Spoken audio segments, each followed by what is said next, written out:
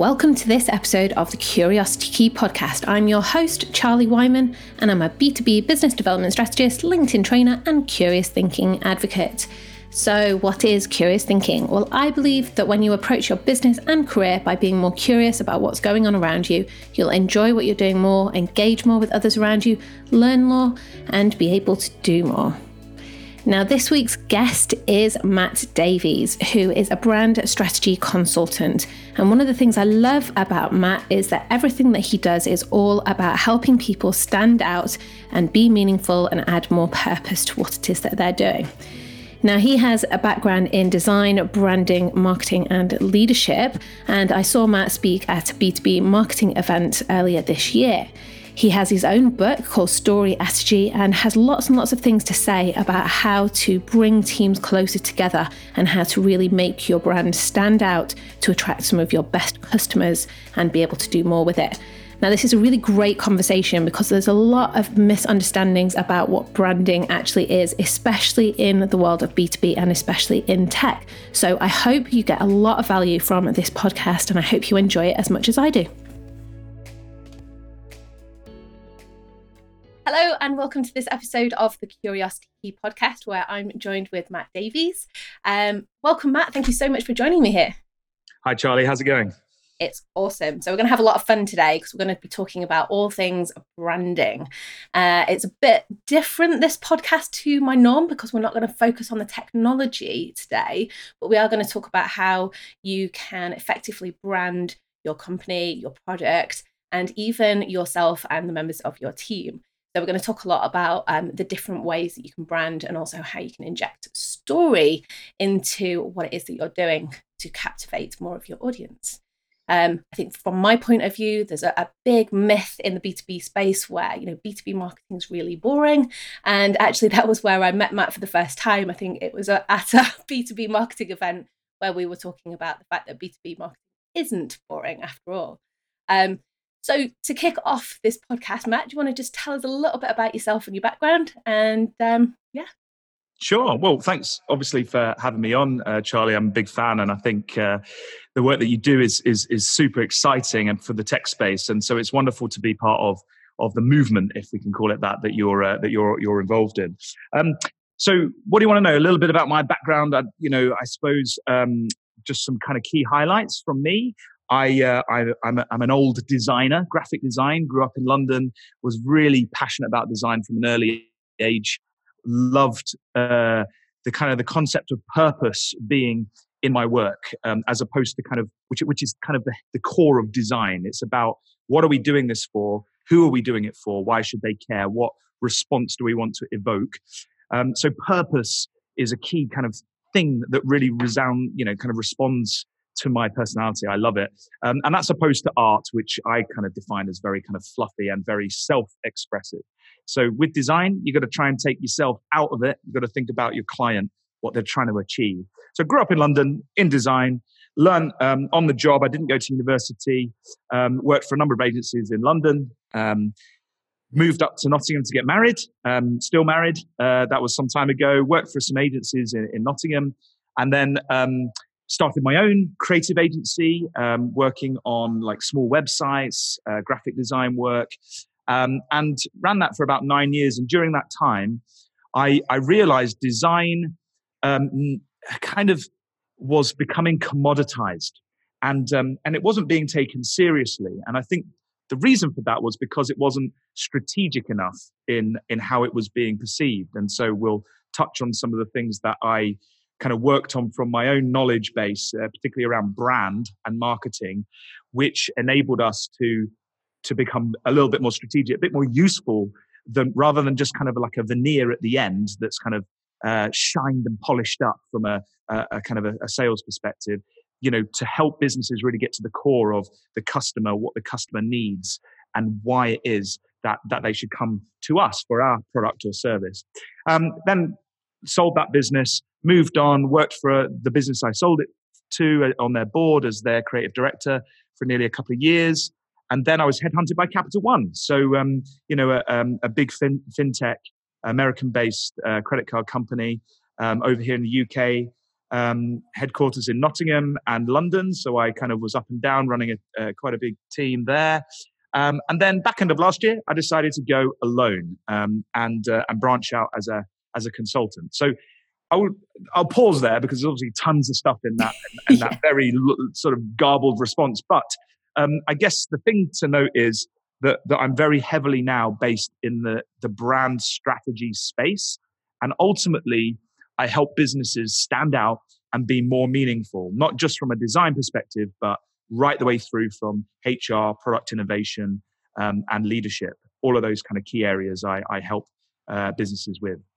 Brilliant. I love it. And that's exactly why I wanted to get you on this podcast, because a lot of what I do is that, some people think, oh, you're just into marketing or you're just into sales or whatever. Whereas I'm trying to kind of bring everything together, because you can't look at marketing in isolation. You can't look at sales in isolation. You can't look at customer service in isolation, and you can't look at a leadership team on its own. You have to bring everything together. And exactly what you said about purpose, because a lot of our listeners are purpose-driven businesses, and a lot of the technology is driven by purpose, doing good for the world, changing the world in some way. And there's a lot of misconceptions, I believe, around brand, in that exactly what you just said before, which is branding is just pretty pictures and fluffy colours and fonts and things like that as well, which it's not. It's so much more. And there's so much you can do with brand. All the time. You get that all the time? Yeah. So, people go, oh, you're into branding. So, that's a logo, a set of colors and some fonts, isn't it? And you're like, to counter that, like, you need to have a clear definition of a brand, right? And so my definition, the best I can kind of define brand as, is the meaning that people attach to you and your offering. Okay. Now that's kind of a scary definition for business leaders to kind of get their heads around, because what that says is they don't really own that meaning, that brand, if you get it, because that exists in the hearts and the minds of their audience.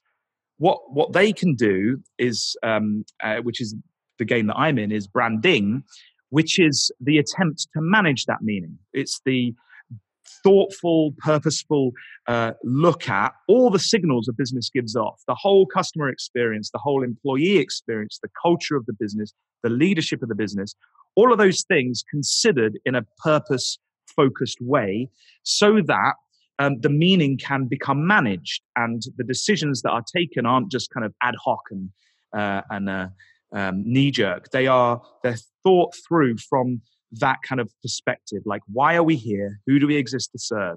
And why should they care? And once you kind of have a very clear strategy and some tools at your disposal, that can become easier. And I can go into those in a minute. But just before I do, just one quick thing that you mentioned, about some of the audience that are listening to this podcast, is that one thing I find is that when businesses start off, like in any sector, and particularly in kind of the tech sector, because you've got a lot of kind of fast growing businesses which are tech focused and utilizing technology to really grow into maybe apps or whatever it might be. The thing is the purpose is often lodged in the person's mind that founds the company, or the group of people that found it. And often that's a great, obviously that's fine. So when the business is small, that's absolutely fine, because they don't almost need to write it down. And they don't really need to kind of articulate that vision, because it's kind of inherent. It's why we're here. We all know that. Why would we bother defining it? But obviously what happens with businesses, as you'll know, is they grow. They have this, if they're successful, it's unfortunate, but they do scale. And then what happens is you get various tension points as the business grows. And the first kind of major tension point and challenge that a business faces usually is this concept of control, because eventually you employ enough people or partner with enough other kind of businesses that don't really know the leadership team. Like I had a leader say to me the other day, the trouble is, Matt, like, people are recruiting people and I don't even know who they are. I'm walking around these corridors. They're all working for me, but I don't even know their names. And so that produces its own challenges, because suddenly the purpose and the drive and the passion and the reason why we exist can, unless it's managed carefully, can become completely lost. And in 10, 15, 20 years' time, it's almost non-existent, and we're just here to make money, which is not an exciting prospect for anyone, and definitely not from the customer's perspective. The customer doesn't care how much money you want to earn. They want to know, in the bigger thing, why you exist, your purpose. So I would say, when you start, it is great, even though that purpose is kind of clear, it's obvious to everybody in that leadership team, why you exist. Define it still, because it gives you then a platform to hinge everything off of as you grow, and then you can make sure that as you recruit, the people you're recruiting understand that purpose and believe in what you believe, and it makes life easier. And you don't then have to call someone like me in 20, 30 years down the line when everything's splintered and all over the place, and you need to put it, kind of reassemble it back together, because that is painful. So I'd say purpose. Keep purpose and vision at the heart of everything you're doing, and don't lose sight of it. Like, hang on to it forever, because without that vision of the brand and why it exists, you won't be able to lead anyone anywhere. Customers, staff, partners, whoever it might be. That's a really good point about leadership. So leadership is not just about internal leadership and effective management and growth of the company. You do need to lead your partners, your staff, your customers, and everything needs to trickle back to that why, because exactly what you said, your customers don't really care how much money you're making. They only care how you're benefiting them, how reliable you're going to be in the long term, and how you're helping them achieve their goals, solving their problems, and everything else. And there's because there's a lot of our listeners that are kind of in the early stage startup phase of sort of tech businesses, but I also kind of consider, like a lot of manufacturing, construction, IT still part of tech. And some of these businesses have been around for a very long time and either never really considered the importance of brand or branding, and have their business purpose may have moved on since when they started. So one of the questions that I have had and it's cropped up quite a few times is, how do you measure the return on investment from going through a branding exercise? Because it's, in my experience, it's very difficult to do. Absolutely. And this is, if I'm completely transparent and honest, it is a challenge, because everyone says, Matt, what's my return on the investment? Okay. Now, often when you're looking at brands, you can measure the value of a brand. So for example, you can put in front of a test focus group, for example, a product, non-branded of your competitors, scrub their brand out, stick a label over it, whatever, and your own product, and do the same. And then you can say, look, how much would you charge for these products? How much would you pay for them, etc. And you can find out the value of those without any branding on them. Then you can take the brand labels off, right, and do it with another test group, or you can do it with the same test group later on. And so they understand who has manufactured, who has created these products, and then ask the same question. And you may find an interesting difference in cost value that the customer might place on that product, because they know, for example, the brand behind the product, and therefore they associate various things like value-based stuff to that brand, and that then gives you an indicator like, flipping heck, our brand, just our brand alone can increase the perception from the customer by 10, 15, 20% of the value they place on that product. So you can do it, but that's obviously on a big scale. Particularly commodity-based brands can do that. Although thinking about that from a commodity point of view, because I was watching the Grand Prix at the weekend and chatting to a few people that are in the machining space, and the perception, like we've got Haas, the F1 Haas team, and Yep. The perception on Haas machinery is that A, it's more expensive, and B, it's of a much superior quality to a lot of the other machines on the market because they have a Formula One team. But yeah, it's all about perception. It's all about perception. It's actually all about story, which we can kind of fall into in a minute. But I just did want to just touch on one kind of key point, which is when you do anything which pushes a business into the next level. For example, if you want to grow your business somewhere else, you need vision. You need leaders to say, look, we are here today, but we want to become this. We want to grow to this. We want to fulfill our, solve our customers' needs so that they value us more. Now, to do that, you really kind of need to leap into the unknown a little bit. Now, I'm not saying ignore data. I'm not saying be foolish. What I'm saying is that you do need some form of faith, right? When you go through and look at brand, because what you can do is you can easily see when a brand is not working. When a brand is not working, you see things like disjointed staff kind of pulling in different directions. You see leaders doing one thing over here, contradicting themselves over there. You see customer experience fall down in specific areas consistently. And so you know that there's problems with this brand. Even without huge amount of brand experience, you can see there's issues here. And also, as the businesses grow, these issues become harder and harder to fix because nothing is joined up. And that's the bit that's missing. And so I think what business does is it says, right, marketing, you guys take brand and you're in charge of it. But then what I'm finding is like HR teams are like, well, hold on, with social media now, we need to take the look and feel of the business and put out ads to attract talent. Can we talk to marketing about that? Marketing are not interested in that. Well, hang on, then HR go off and do their own thing. And then that sort of starts to undermine the brand as well.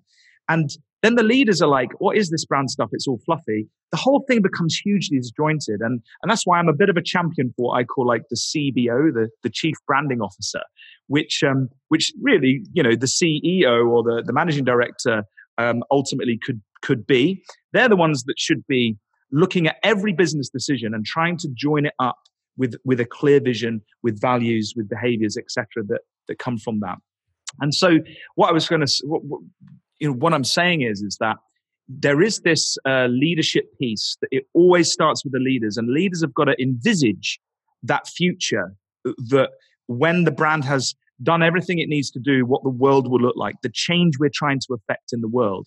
And that isn't something that you can get from data looking behind you. That's something that you have to create mentally first so that you can pull everybody towards that direction. And that takes faith. And it isn't and that's why it's kind of not an easy ROI. It should, you can track it and you can work with it along the way to get you there, but it isn't always about the numbers. It's about creating something, a culture that will ultimately allow you to then build into that the profit share, etc., that you need. So it is a tough one, I'll be honest, and that's why I guess branding gets the fluff name, and we get the fluffy, that's a fluffy brand person. But I would say to you, underneath the fluff, if you don't have the fluff, if we call it that, then you're going to find all these other problems that you struggle to solve, which are intrinsically linked to ROI. And so it's the magic sauce to help you get that return that you want. And that was always one of my biggest frustrations. I think it was my job so I'd moved over from like head of sales and marketing, which is a great job. I love that job because it brings everything together. To then just head of marketing, which is very much in isolation. And even though, yes, I was part of the leadership team and you're representing the marketing department, it still felt very much an isolated role, and that you were looking too much about the marketing and not about everything else that works on alongside it. I call it smarketing, right? Smarketing. Sales and marketing together. But also, after you've sold something, what's the onboarding experience like for customers? What's how are you supporting them with your account management through their experience of using you? And how are you then offboarding them? I mean, that's a whole area that people completely neglect. Like, we don't care when people want to leave us. Well, I think we should care, because the future could potentially yield them coming back to you, Yeah. And so if you think about and design all of those different touch points, those different areas, map it out, there's huge value to be gleaned. I can't tell you how much value that is until you do it, until we start looking at it, and until we start monitoring it. But I'm telling you, it will be valuable for you for sure, going forwards. It does. And that was the key thing for me, because you have to, from a marketing point of view, you've got salespeople, business development people giving you a hard time saying, you're not giving me the marketing materials that I need. And as a marketer, you're like, I know this. However, you're not giving me the customer-based insights that I need in order to produce you the materials that you need. And what you do is you end up in this cycle, especially for, well, I say larger businesses. This, we're talking about like kind of 50 people plus. So we're not talking like huge organizations here. But there's so much it's very, very disjointed, because I think, for me, the three kind of key areas, which is sales, marketing, and customer service, all need to communicate. And marketing needs to have those conversations with the customers. They need to know what questions customers are asking. They need to know what questions prospects are asking, because then you can, feed everything in together. And, exactly what you've said, and the sort of theme of what we're talking about, which is, really understand who are you talking to and meet in those reasons why, and making sure that purpose is inbuilt in there as well. Absolutely. So it's about alignment, isn't it? And, I think that's the biggest challenge from a business perspective. You've got all these people, we're trying to lead them somewhere. Where are we trying to lead them? How are we going to lead them there? And it's alignment, and it's a challenge, but you can do it with thought, with processes, with tools. You mentioned a very interesting point there about customer insights across sales, marketing, etc. One of the key things that I'm massively passionate about is something I call agile. Well, I don't call it. I think Marty Neumeier, who's like a branding expert from Silicon Valley, coined in one of his books. It's called agile strategy, and basically, I've been doing this for years, and I didn't have a name for it. So I thank Marty for coining the phrase. Basically, it's about getting the right people in the room to innovate, make decisions, review, and then running off with action points and doing whatever sprints, etc. And then getting those people back in the room to review and continue to evolve and improve. And so I do a lot of that stuff with leadership teams, because it means you can get a lot of stuff done quick with decision makers. It doesn't have to be long, protracted 18-month rebranding projects. You can get designers in a room, leaders in a room, strategists in a room, and get stuff done over the course of a week, for example, which is amazing. And the results you can get is phenomenal. And then you can test that. You can either have customers in the room helping, champion customers who love you, and you can give them that privilege to experience the next step in your brand evolution, or you can do that yourselves and then bring that into focus groups the following week with customers to kind of assess what's going on. And I think that is a massively underlooked aspect of innovation and thinking from a design perspective. Design thinking, I guess it is, because as designers we're used to doing that, but in business we don't tend to think from get other people in. We kind of go into our little dark room, do a load of stuff, try and launch it, and then sugar, it's not worked. But if you do it with people, design with people, not for people, is the kind of soundbite, I guess, that I would put in there. Yeah, I love it. It's all about doing stuff with people. It's I say this all the time about communications. Communicate with your audience, not at your audience. There's so many people that just want to sort of throw things at people and just expect them to digest it or get what you mean. So yeah, if you just involve them in the conversation in the first place, then you're much more likely to then engage with them. And it de-risks it a little bit, right? Because say, you can do this on a large scale. Say you've got a new product that you want to, you want to launch, or even better, you start before that. You start thinking, about my innovation pipeline. What's coming up? What should we do? You get customers in the room and you listen to them. You understand what goals and challenges, their unmet needs might be, and you open up those potential problems that they've got, and then you narrow in down on the best kind of the biggest problem that they've got, and the solution that you could then bring to bear on it. Then you open back up around that solution and that key problem. What other solutions could we think about for this? And then narrow down on the best one from that perspective in order to deliver it. And so what you've got there is what we kind of call the double diamond technique from a design thinking perspective, and it allows you to really create and start to think about creating with customers stuff that they will resonate with them in their marketplace, because you've done it with them, right? So that's why I say agile teams, mixed disciplines in the room, quick. We can't be doing business and innovating over the course of 5 years anymore. We've got that timeline is coming right down to literally, let's get people in the room and get stuff out in the next 3 months. Innovation cycles are shortening, but businesses, they're not sort of ready for it. So we need to that's why agile strategy is a great tool. I've got tons of stuff, little shameless plug on my website about it. So have a look there. but you can start implementing it, and it doesn't cost the world. What it does need is a mindset, a drive, and an energy, and that's what brand thinking can give you. That's what having a clear vision can give you. So there we go. Yeah, and I think that was one of the things that came out when I heard you talk about this, which was it was addressing a common misconception in the industry, because especially the world that I came from, I came from a very traditional, sort of like mining, surveying, like shipping world, where every time you started talking to anybody about brand, the perception was that you needed, years to, address the brand. You needed a considerable amount of money to even make any changes or do anything. And what was really nice about, and then you were just set up with a new logo at the end of it. Yeah. I've spent millions on a new logo, and all we've done is change like one little thing. Yeah. Okay. And that's not branding. No way. And sometimes, some clients come to me and they say, we need a new brand, and you're talking to them, they think it's a logo and some fonts. And then by the time you finish, actually, we don't need to change the logo at all.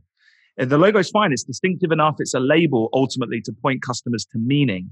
And where you need to spend your time and effort and energy with your leadership team is on, well, what is the meaning that we want people to attach to us? And that's where, if we could segue into storytelling, that's where that I would suggest comes in. Because if brand is the meaning people attach to us, branding is the management of that meaning, then the question is well, what's the simplest and quickest way that we can create meaning in the hearts and minds of our audience? And as human beings, the simplest way that we create meaning is through this idea of stories, which again, everyone goes, oh, that sounds a bit fluffy. But let me just give you, I guess, a little example. Like if you think about a can of baked beans, right? Let's boil it down to a can of baked beans. This is where it could get really weird. Let's just say you've got a Tesco's own can of baked beans. Other brands are available as well, but just for the sake of argument, Tesco. Let's say, I don't know, how much is Tesco baked beans? Maybe 40p or something for a can of Tesco baked beans. And then you compare that with, say, a baked bean brand like Heinz, which is probably charging around £1 for some baked beans. There's like 60% difference in the two. Now, the baked beans, they might be a little bit better, but 60% better, is that a thing? The value that's placed on that? No. What are people paying for? They're not paying ultimately for the features of the baked beans, because they're both baked beans. One may be ever so slightly better quality, or that might be challenged. What are they actually buying? They're buying the narrative, the story, the brand that Heinz has been issuing out, that they are the best. They do the advertising. They've been there first, and they're trusted to deliver on what they promise. Whereas, say, Tesco generic baked beans doesn't have that intrinsic narrative to it, and so less value is placed on it. Now, you take that concept and put it into a manufacturing context. You are there with your competitor. You're both selling exactly the same thing. Now, you go into a price war, and it's a race to the bottom until one business goes bust, and then you start again. That is no fun for anybody, right? So I always say to people, let's stop worrying about what the competition's doing per se. Let's look at the intrinsic meaning that people are going to start to attach to us. Let's look at trying to be more distinctive, more unique, and telling a story which nobody else can tell. And so that then can give you more value. And you've got to manage that very carefully, and you've got to live it, and you've got to be super authentic to it. But what it then does is allows you to differentiate and charge more in the B2B space. It makes it more exciting. Your marketing has more energy to it, and your staff can get behind it. So after you've got your vision, story is definitely something to start thinking about, but not even like your story. The way I see it is you've got to become a character in your customer's story. And this is where story can become a really amazing tool, because if you understand the type of personality collectively all of your team and the products that you're producing becomes in your customer's story, it becomes about your customer. And you zoom out and you go, right, well, who is our customer? It's a buyer, or it's a warehouse manager, or whoever it might be. What are they trying to become? Well, they're trying to grow this. They're trying to get a promotion, whatever it might be. So, and they're looking for a solution to this very specific problem right now. But what else are they looking for in their lives? What else do they believe? Where are they placed in the country? Where, what belief system? What is their psychographic, we call it? What are they actually trying to achieve? Do they believe in green energy? Do they believe in these other things? And once you kind of spend more time with customers asking those types of questions, and you zoom out from just the specific tiny little thing that your product does, you can then design your whole customer experience around that customer. You can become that character in their story that becomes the mentor, the advisor, the ally to take them to the next stage. One of the tools I use is, which I've probably talked to you about, is 12 kind of key archetypes which turn up in stories. And I love to do this with leadership teams. So you sit everybody down, you split them maybe into 2 or 3 groups, and you present these 12 archetypes. Archetypes are typical patterns of behavior, typical characters that are amplified in stories. And what you say is, look, here are the 12. There's like a rebel, a ruler, a sage, a jester. There's all these different types of character which instinctively we respond to because of our deep connection with stories. And I say to them, right, let's just spend some time to figure out which one you think you are. And then I call the group back round again, and we say, all right, what's happened? And more often than not, in fact, I think about 100% of the time, to be honest, each team will say there's something different. And these archetypes are actually linked to customer motivations. There's a lot of deep psychology in them. But what that sort of exercise does is it shows and exposes that we've got a problem here, because one group thinks we're about the ruler, which is about exuding control over chaos. Another group thinks we're the sage, which is all about wisdom and knowledge, and people come to us for that data, for truth. Another group thinks we're an explorer and we're taking the customer on a journey to this amazing destination. Now, you're schizophrenic if you're like that. Like, if one leader over there thinks they're that, they're going to run off and be articulating that to their teams, and they're going to take that out to the customer. And that's, and if you've got 5 or 6 different versions of truth, that's a problem.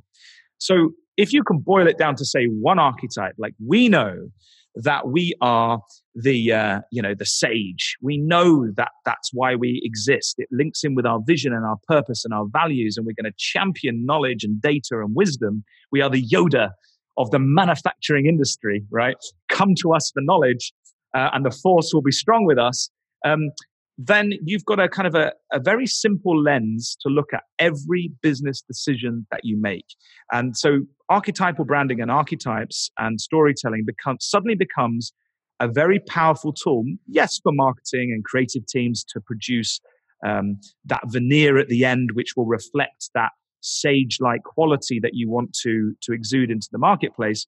But not just that, internally with your teams, you can build cultures around rituals which celebrate data and wisdom, for example.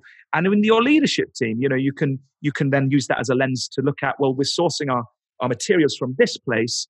Have we done any data analysis on this? Can we justify this from a sage-like perspective as to why this company is being used to source those nuts and bolts, etc.? So archetypal branding, storytelling, I found very powerful to use with leadership teams. And I've come at that from a marketing perspective, but when you apply it in a business perspective, it's super powerful. Oh, 100%. There's a few things that you touched on in that, because I'm a huge advocate for storytelling. I think one of my previous podcast episodes with Russell Stalters, we were talking all around story brand. And I'm sure, have you read Donald Miller, Building a Story Brand? Yeah, a little bit, yeah. Yeah, so it's like kind of positioning your customer as the hero in your story, but then obviously you've got all those characters that help the hero achieve the goals and everything else. But especially like you're talking about archetypes, I talk a lot about values-driven branding as well, which you did talk about, because we as human beings, we generally prefer to do business with people and companies that meet our values. And this was like really clear to me because I had literally no idea what I was doing when I worked for a company, because I had no prior marketing experience really to that. I was just kind of making it up as I went along. But one of the things that kind of came clear was the fact that we had within this small company individual characters And we all had our own kind of like what I call accidental personal brands, because people in the industry knew of the individuals that worked for the company. So there was that trust for delivery. There was that trust for exceptional customer service. There was that trust that you would get a really fast response. There was that trust that you would get an honest response. You know, you wouldn't be sold something that you didn't need just because the sales team were trying to hit deadlines and KPIs and things like that. And it's all of those values that kind of like come through. Excuse me. All those values that come through. And the customers buy into that. And what we ended up with this particular company, it was a small company, but the brand value for that company was so much greater than, you know, so, or rather they could compete against, you know, some of the really, really big players in the market because they had this brand value. But it wasn't just off the back of the company, it's also off the back of the personal brands of the staff that worked in that. Yeah, definitely. I mean, personal brands are a very interesting thing, because I think as the world gets more connected and communicate, like LinkedIn, for example, you can find out most of everybody that works in a business can be uncovered by research, very simple research on LinkedIn, right? So personal branding is super important. If you've got a team which are not really that skilled, and you're trying to veneer that as being really skilled, you're going to get found out. Whereas if you've got thought leaders in your organization who have their personal brands, which all contribute to the same value system and vision, then you're more likely to succeed. In fact, I think there's a new strand of branding which is really kind of coming to the fore, which is CEO branding. Because if you think about a lot of the biggest businesses on the planet, you know, you think of Tesla and Elon Musk, and you think of Apple with Steve Jobs, and you think of Microsoft, and with even going back in time, the leadership, the figurehead of those organizations often embodied what that organization was about. And so leadership teams, I think, are going to have to start thinking more and more about the meaning that each of them individually want to manage, and that kind of archetype that they want to put out into the world, so that people respond effectively to them as individuals, as well as having an idea of their collective meaning, so that when they go in together, that has a kind of a core purpose and a core strategy behind it. So that's another kind of can of worms to open up at some other time, personal branding. But a lot of the principles we're talking about here apply. You need to, I always I do a bit of kind of coaching and mentoring for CEOs and stuff myself. And, when you run through the archetype exercise with them, it's super interesting as to which archetype they think they are. And that helps give them a framework and a purpose for activities they might do extracurricular or even within the organization to help reinforce that meaning that they're building their profile on. So, yeah, so it applies. And it really helps you recruit on the whole archetypes, CEO archetypes, leadership team archetypes. From my experience over the last sort of 8 years at least, it's that it really, really helps you recruit, because you make all these mistakes in your earlier career on recruitment when you don't necessarily know these things. Because I think sometimes, I don't know, speaking for myself here, you try to recruit people that are like you, that share similar behaviors, that share similar values. But then you realize, and you have a look at your team, and you just think, right, okay, cool. Well, I'm not actually looking for the same version of myself in my team. I'm actually looking for somebody that really complements me very, very well. Somebody that's slightly different that you can bounce off.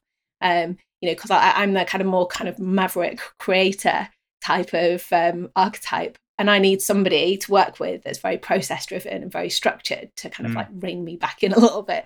But yeah, it does. It really helps you recruit, and I think there's a lot of exactly what we've said in this conversation, that branding isn't just marketing, because a lot of people think branding falls into marketing, but it just adds so much value to the organization as a whole. It's been given to the marketing department traditionally, I think, probably because of when a new product is launched, everybody perceives the brand as the logo and the font. So people think, well, marketing are in charge of positioning that. Let's give it to marketing. But the truth is, as we've clearly sort of articulated, brand touches everything. You can't just leave it as a veneer at the end. You've got to purposefully think about brand through all the aspects of your organization. And otherwise, you're going to get found out. In today's connected world, customers have more power than they ever had. And if take, for example, a few years ago, Starbucks it was suggested that they didn't pay as much tax as they should have been paying. Their kind of positioning from a marketing perspective, from their brand proposition was, enriching human lives one cup at a time or something like this. And then the press discovered that their finance department had perhaps been behaving in, I think they were legal, but it was not, it was not deemed by the press as a particularly ethical way. And suddenly then there was a massive boycott of Starbucks, which meant that they lost a lot of money a few years back. So when you think about that, hang on a second, why was no brand thinking being applied to the finance department? Now, marketing traditionally can't go over to finance and say, guys, we think you should not, be doing tax in this way, because businesses are not set up like this. So we have a problem. So businesses have to start evolving, in my view. They have to start thinking about brand from the very, very top. And that needs to filter right the way through. And so, through as we said, through everything, through HR, through finance, through to your marketing and sales and operations, that brand thinker, brand kind of frameworks, values, beliefs, etc., have to be there, and people have to be held accountable for them. Otherwise, the business may find itself in a position where it's irrelevant and it's suffering because of behaviors which don't fit with what customers believe should be there. And you can grow a lot faster. If you can nail this right from the word go, you can grow a lot faster. Okay. It's a lot more effortless, if that's even a proper way of structuring a sentence. And just makes your life so much easier. So there's a few specific questions that I do want to ask based on that. Like, if you are a startup company or you're a well-established company that's never really thought about brand, so you were sort of starting from scratch, where would you start and how would you focus your effort and resources? Sure. So if you're just starting out and in business per se, I would say you start with articulating that vision. You start with that. It's so basic, but it's so important. You create a vision statement, something that's snappy, that encapsulates the change you wish to make in the world, right? You've got to think, if you're thinking big, think bigger, right? Think the world, think humanity, think mankind, What is it that you're trying to achieve for the world? So if you're in a manufacturing, I don't know, I'm just going to pluck something out there. Imagine it was, your vision would be to ensure that across manufacturing there was no downtime or something. I don't know. Zero downtime is the world we imagine is plants with zero downtime, right? Great. That's something big. That's something huge. And then you've got to build into that, the rest of your stuff. So then I say, the next thing to think about is your mission. How are you going to start achieving your big hairy goal? To ensure there's no downtime in manufacturing X, Y, and Z. How are we going to do that? And then you go down even further. So you then look at your values, and then you look at your. So we will do this through these guardrails. We'll never lie. We will not. We will not cheat. We will not, whatever it might be. We value innovation. We value, which is a classic one. But then you've got to think about, okay, what do we mean by that? If we value innovation, what does that mean? What behaviors should come out of that? And that may apply differently to different parts of your organization. So I often say, have a clear, simple value, but then within the teams of your organizations, let the managers decide how the behaviors of their team should slot into that value system. And then underneath that, create this story, this narrative, and ensure everybody knows about it. So there's this key leadership piece, and then it's cascading that out through your organization. So once you've done that and everyone understands what they should be, you then have to analyze whether that's the case. So plot out and map out your customer journey and analyze it. Go through it with customers, go through it with teams, figure out whether or not you are living into that narrative, that story of that archetype. Figure out pain points and areas you can improve. So do that with your customers. Do that with your employee experience. When someone joins us, how are we onboarding them? What's their experience? How are we developing them? When they leave us, how are we ensuring that we send them on their way in the best possible way? So you do that with those two. You do it with your product innovation as well. What's in the pipeline? How are we innovating? How can we ensure that we are going to produce products in the future which help to live up to our big hairy vision? And then the final thing, in my view, is to then focus on the brand identity, the look and feel, the tone of voice, after you have had a bit of a grapple in those 3 or 4 areas. Because a lot of people just jump to the end and they go headlong into the veneer, the look and feel, the graphic design, which is where my background came from. And it used to so upset me because I'd start asking questions like, well, who's our customer? Have you got any customer personas that we could look at so that we can ensure that we're designing something that will appeal to them? And a lot of businesses don't have those basics in place. So get the basics right, figure out why you exist, who you exist to serve, why they should care, create that compelling story that your leadership team can all get behind, and then look at ways of actually to start to live that through your operations, etc. And then go to your creative team, your marketing team, and say, look, now we understand this is how we're going to position ourselves. But every single step of that journey, you need to involve customers. You need to think about it from the customer's perspective, because it's that meaning that's in their hearts and minds that you want to influence, not just we want this and out you go.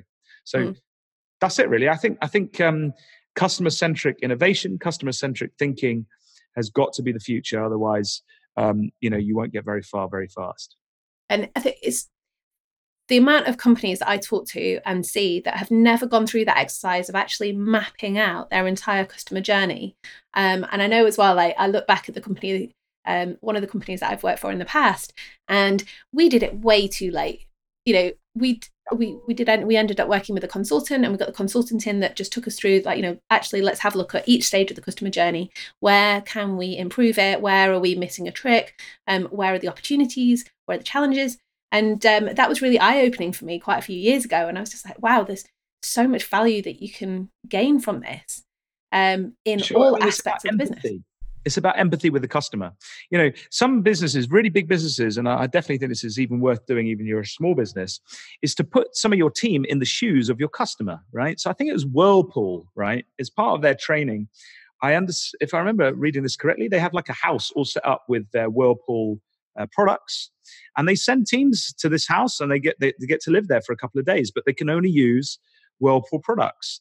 And so they suddenly get to experience things from the customer's point of view. That brings huge empathy. And then when you're mapping out your customer journey, one of the things you can do is look at it from an emotional perspective. Like, how's the customer feeling at stage one?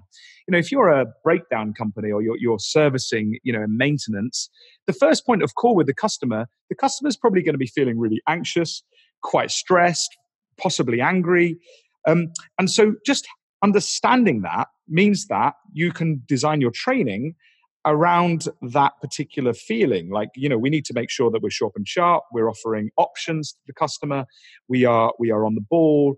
We're not putting them through 50 hours of phone delays. That we're really quick. But then once we've articulated, once we've sorted that, the customer will feel relief. So at that point, what do we do? How do we reinforce the relief and keep them updated as to when our engineer will come round to fix their problem? Maybe there's email triggers that we could set off to just keep everybody's mind in that kind of relieved state that we know.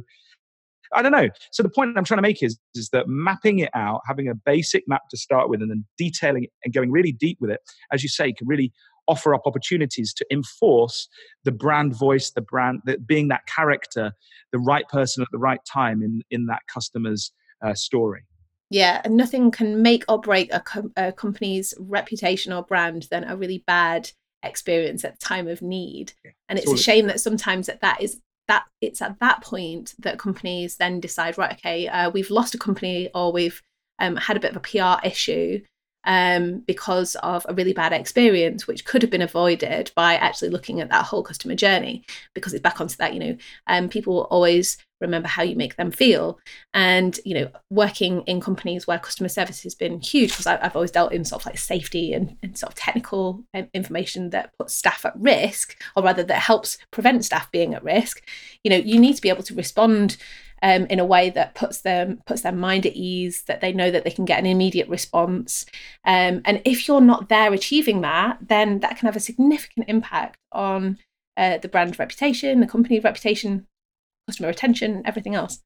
mean, one of the biggest things that I think is worth pointing out when it comes to brand is that the experience of what brands do for us is the ultimate kind of feeling, emotion, meaning that I'm going to attach to that business, particularly in B2B. And that is kind of often overlooked in branding. But if you want people to love you, come back to you, tell other people about you, you need to make sure you're designing stuff around them. So to make things better, you've got to make better things, if that kind of makes sense. So it's no longer just like you're going to turn up with a parcel and dump the product on the customer's desk. You've got to design that experience so that it's an unboxing experience that that they love. It's almost, but obviously suitably within the archetype, within the expectations of that customer, whatever it might be. And it might even be like, say you're installing, I don't know, conveyor belts or something like this for your manufacturing clients or something. Maybe it's about as I say, having some sort of experience so that once it's installed, it's not just like, there you go, Larry, off, good luck with it. It's kind of like you put a little ribbon around it, and it's it's an experience, and you get the CEO to snip the ribbon, and there's a photo, and it goes on Instagram, and it's kind of a more of a moment rather than a kind of just a see you later, I'm off to do my next gig. It's a careful, thought through thing. So applying design thinking purposefully and thoughtfully, layered on top of your overall brand thinking, is definitely the future to grow your business. It would be my suggestion. Got to humanize everything that you do.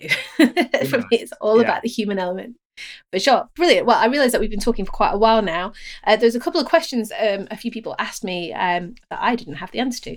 So I thought, it is a little bit, I think, again, it's part of that old perception that branding is all to do with the logos and the fluffy stuff. But sure. What would your advice be to somebody who's asking around brand protection? So how would you protect a brand, or do you need to trademark a brand? Sure. So, I mean, it's interesting I think if you've created something that's very different, that it shouldn't be able to be copied. So I would sort of say the first point is, I think there's something wrong in essence with that question. But if you're worried about, say, China ripping you off, and somebody over in the Far East taking this idea and re-engineering it, obviously you've got the patent laws, right, which are clear around that. Around the brand side of things, in terms of brand identity, there's trademarking that you can bring to bear on things. I'm not a trademark lawyer. I've had businesses trademark brands that brand identities that I've designed and produced. But I often find that particularly for small businesses, it's not actually hugely that necessary. It's hard actually to be that unique anymore anyways, if we're being frank. So you can't copy culture, I don't think. I think it's really difficult to and logos for me are just labels to meaning. People can't copy. So I would say if you get to a certain size, get it trademarked, but I wouldn't worry too heavily about it, and I wouldn't get too upset about it. I think the focus should be more on innovating for the future, stuff that your customers will never go anywhere else, because they know that you are awesome and they believe in everything that you're doing. And if you've got your culture right, and you've got your vision right, and you've been building everything effectively from the start, then the trademarking side of things becomes less of an issue. So you're seeing a lot more brands now launching, even massive companies launching without trademarking their identities, because if someone copies it, it doesn't matter, because they've been there first. They're swimming in that ocean before anyone else. They're known for that.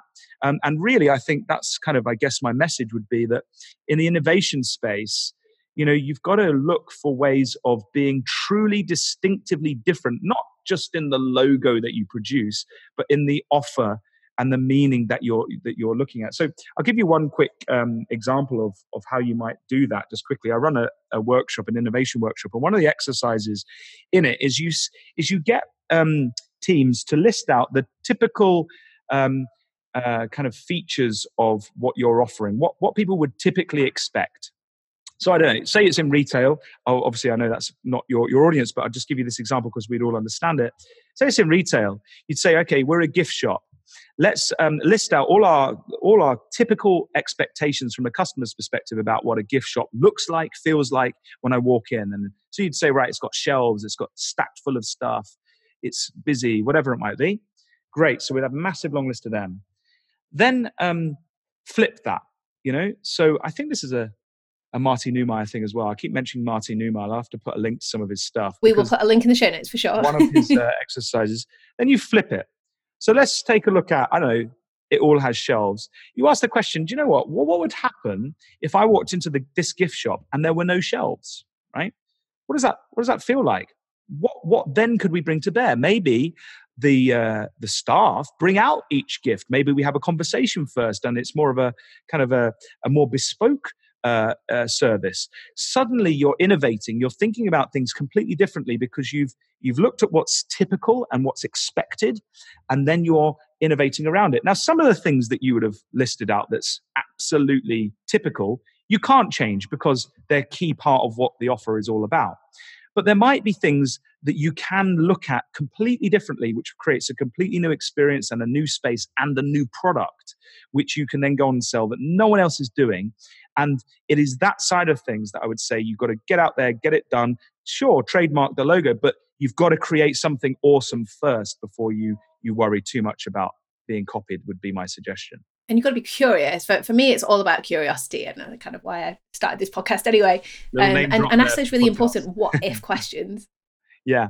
No, absolutely. You've got to be curious. You've got to keep asking questions. No one knows everything. We're all still learning. We're all humans. Technology is moving us faster than ever before. We're connected. We're traveling faster. Humanity is hurtling forward into the future. We've got to ask those questions. What does that future look like? And is it good? And can we make it better? Is the key questions. Brilliant. What a way to finish this podcast. So I know you do have a fantastic book. Well, I say it's fantastic. I hear great things. It's on my reading list. But I figured it would be great to share with our listeners a little bit of info about your book, how to access it, and also how to keep in contact with you. Sure. So my book is called Storyatogy, and it kind of runs through some of the things that we've been talking about today. It goes through a 6-step process, which you can do yourselves with a leadership team in your organization to really think about that core piece of the brand, why it exists, who exists to serve, and the story that you can start looking at all your businesses activities through. So super helpful if you've liked what you've heard in the podcast. I've got loads of information and insight on my website, which is mrmattdavies.co.uk. And that's MR, not Mr. as in MISTER. So that's mrmattdavies.co.uk.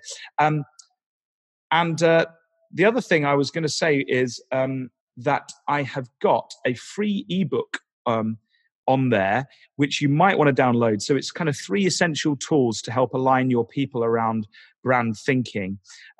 So definitely check out the website, mrmattdavies.me, actually, I think it is, not .co.uk. Forgive me, I just ran that off there. If you give me the links, I'll include them all on my show notes on the website. You can tell I'm not set up to really market myself. I just waffle on and hope someone likes it. But then, anyway. So check out my website, download the ebook. That's completely free. And my book, Storyatogy, is on Amazon. So you can search for that, or you can find a link to it through my website. I need to work on that pitch, don't I, Charlie? That was just that was the most garbled pitch I've ever done. But there we are. We're not all perfect. We'll have to work on that later. Well, the beauty of it is it's at the end of the podcast. People rarely listen to the end of a podcast before they've listened to the main body. So hopefully people will realise the value that they will gain from your ebook, from your book. Forgive me, people. Forgive me. Thank you very much. No, thank you for having me. So yes, all the show notes will be available on my website, which is charliewhyman.com/podcast. And thank you so much, Matt, for joining me today. And I hope you've enjoyed this interview as much as I have. I really have. And thanks so much for having me. And as I say, keep up the great work that you're doing. And I hope to keep in touch over the coming months. Brilliant. Take care. Thanks. Bye. When you're working on exciting projects in tech or trying to change the world, it's hard to focus on marketing, and it might not seem like a big priority for you right now. Talking about what you're working on and the driving force behind why you're doing it will help you raise your profile in your industry and keep your audience up to date and interested. My goal for this podcast is to share the amazing things that businesses and individuals are working on that will shape the world of tomorrow. If you enjoyed this episode, Be sure to subscribe on your favourite podcast listening platform and share it with the others that you think would benefit. If you liked it loads, then feel free to leave me a review. All the show notes and any links mentioned in today's episode will be available on my website. That's charliewhyman.com/podcast. Thanks so much for listening. See you next time. Ciao for now. Bye.